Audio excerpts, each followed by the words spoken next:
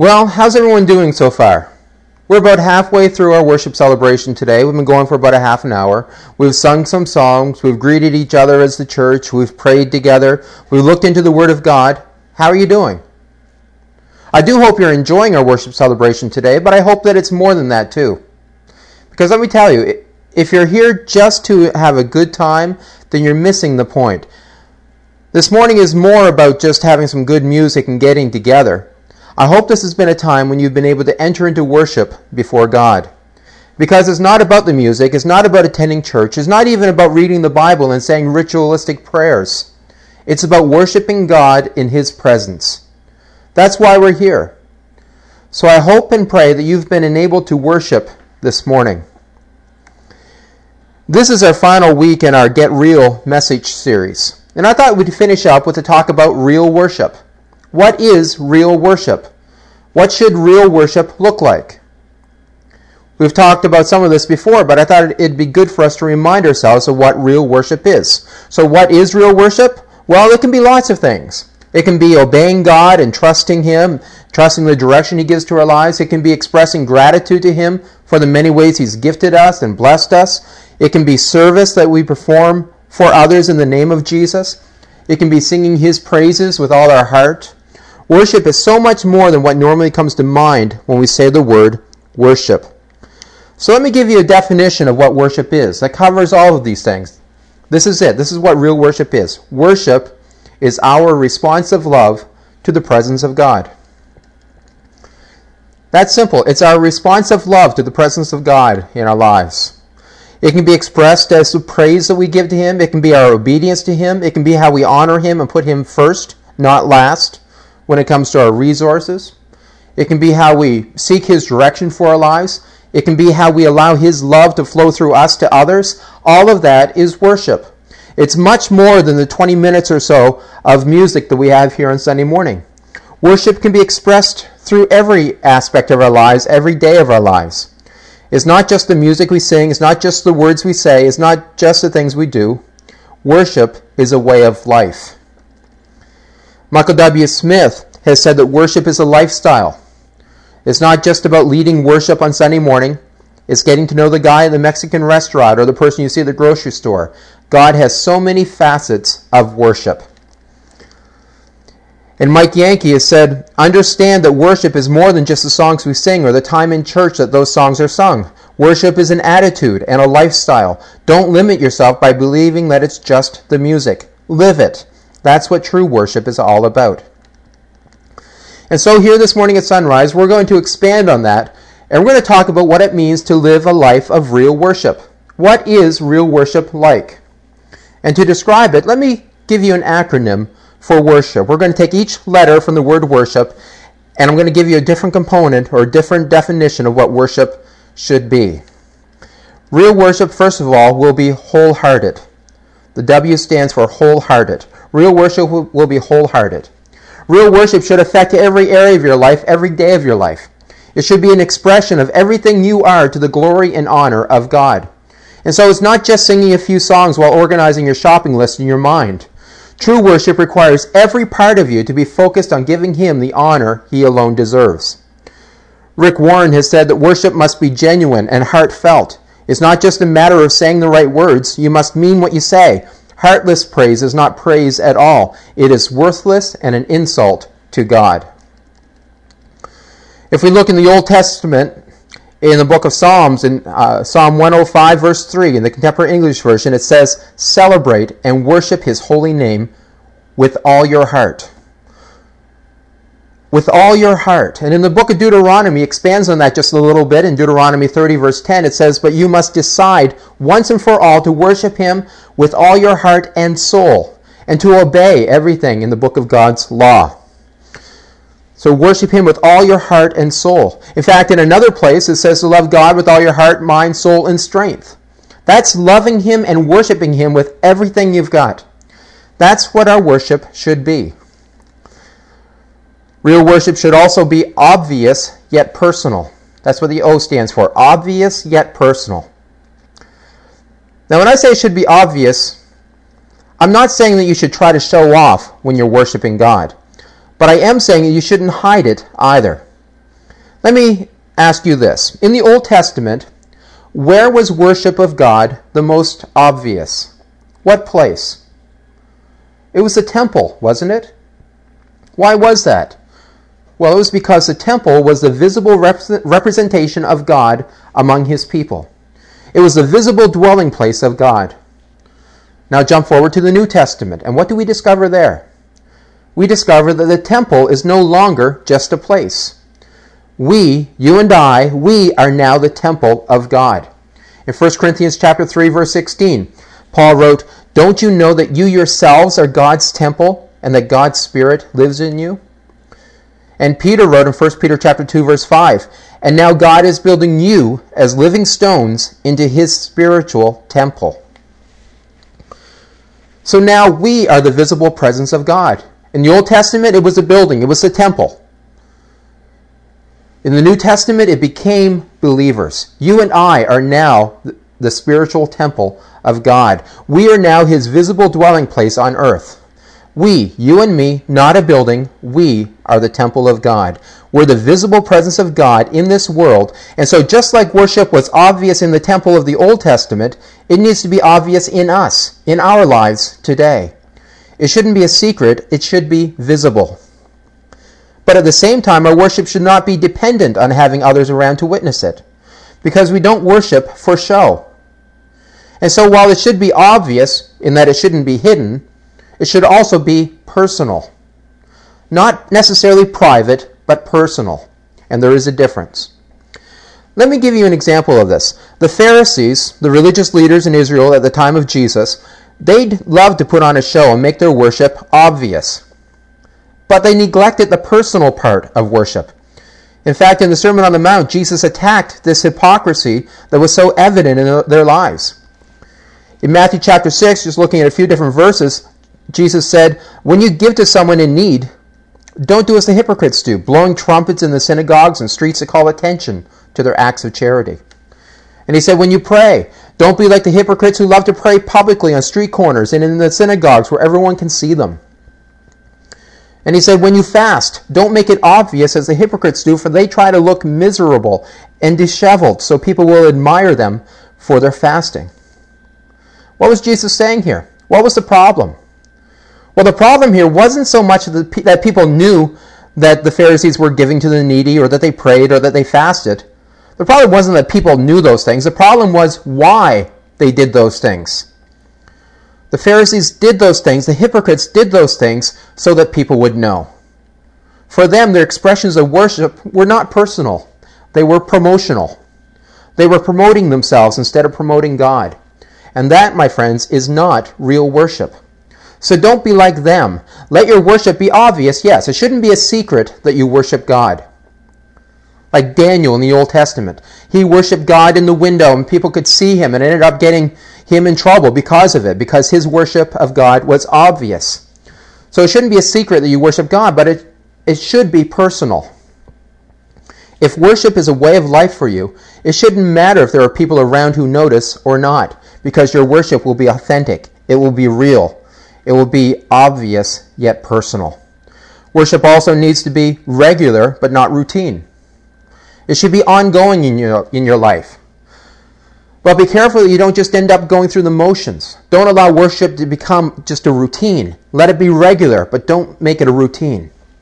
Let me talk about the times we offer worship to God here on Sunday mornings through our music. Remember, music, we use music as a way to worship God. The music itself is not worship. But one of the things we want to avoid is getting to the point where we get so comfortable with our songs or so bored by them that we stop thinking about them. And that's why we introduce new songs here, and why we revamp old ones from time to time. We try to keep our music fresh so that your worship will be fresh and not the same old, same old. In Psalm 33, verse 3, it says, "Sing to him a new song, play skillfully and shout for joy." So let me encourage you, when we're singing here on Sunday mornings, don't just dismiss it as preliminary to what's really important, because our music is not just a warm-up for the message. It's a time to connect with God. It's a time to worship him. And because of that, it's as important, if not more important, than anything else we do. So use that time to think about the words and reflect on who God is, who He is to you, and focus yourself on Him and offer to God the worship that He alone deserves. But that's just Sunday mornings. We're talking about making worship a way of life. Our worship of God should permeate into every area of our lives, every day of our lives. In everything you do, do it with a heart of adoration and gratitude and obedience to God. That's worship. And don't let it grow old. Never dismiss the importance of that. Keep it fresh.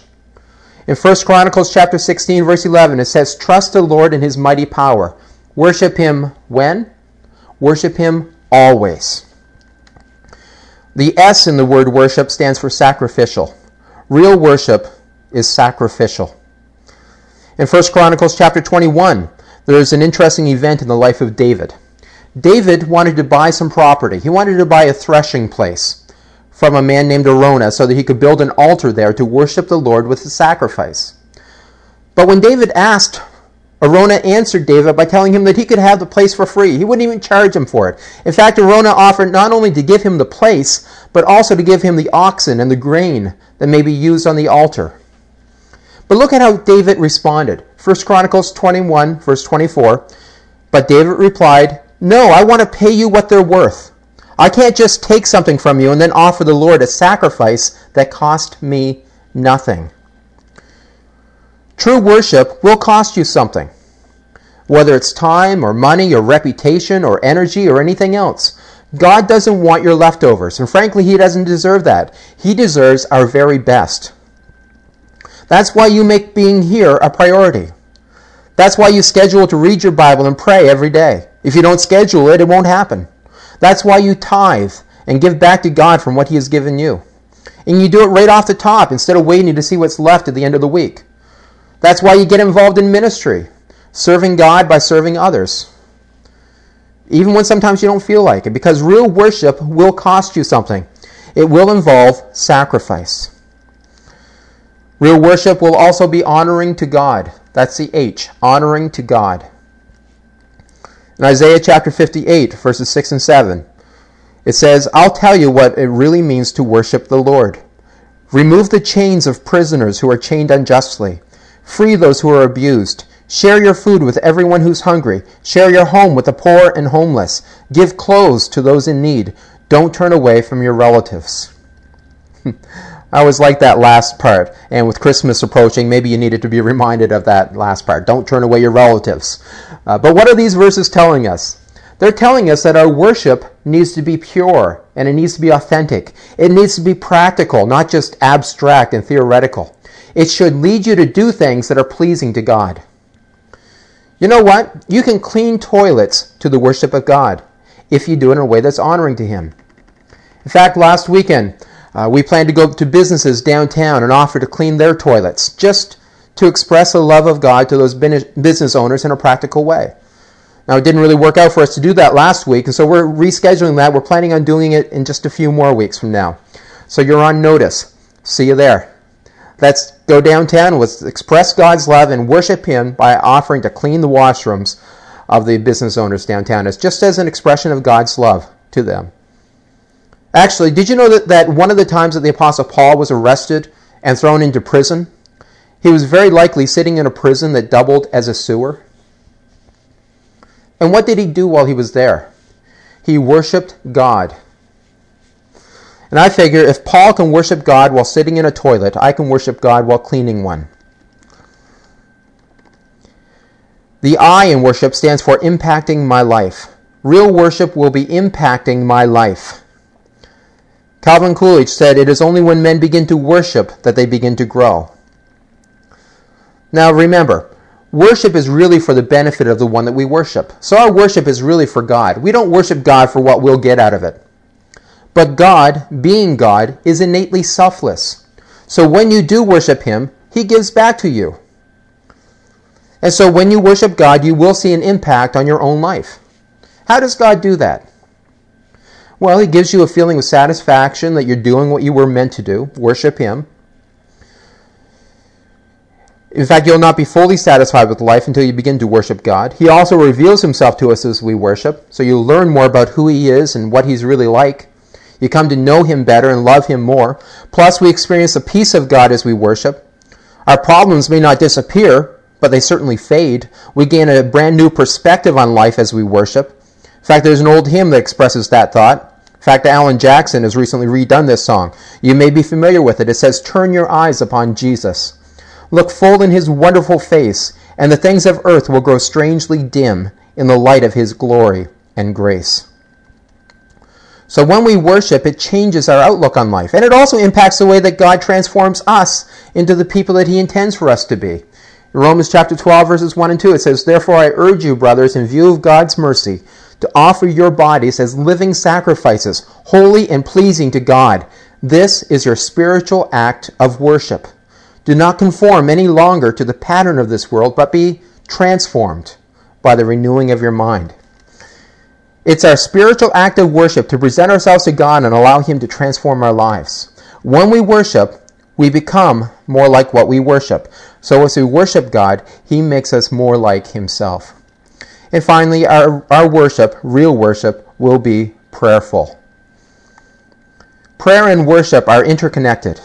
In fact, let me show you this. In Matthew chapter 21, verse 13, in the Contemporary English Version, it's translated this way. It says, Jesus told them, the scriptures say, "My house should be called a place of worship."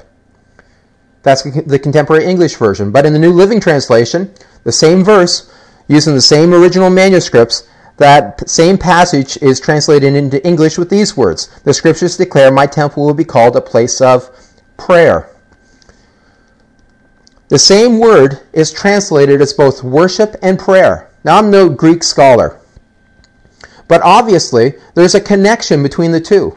If prayer and worship can both be derived from the same manuscript, from the same words in the original language.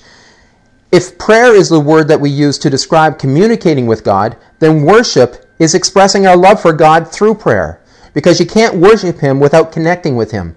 And so our worship needs to be prayerful. So let's review. Real worship will be wholehearted.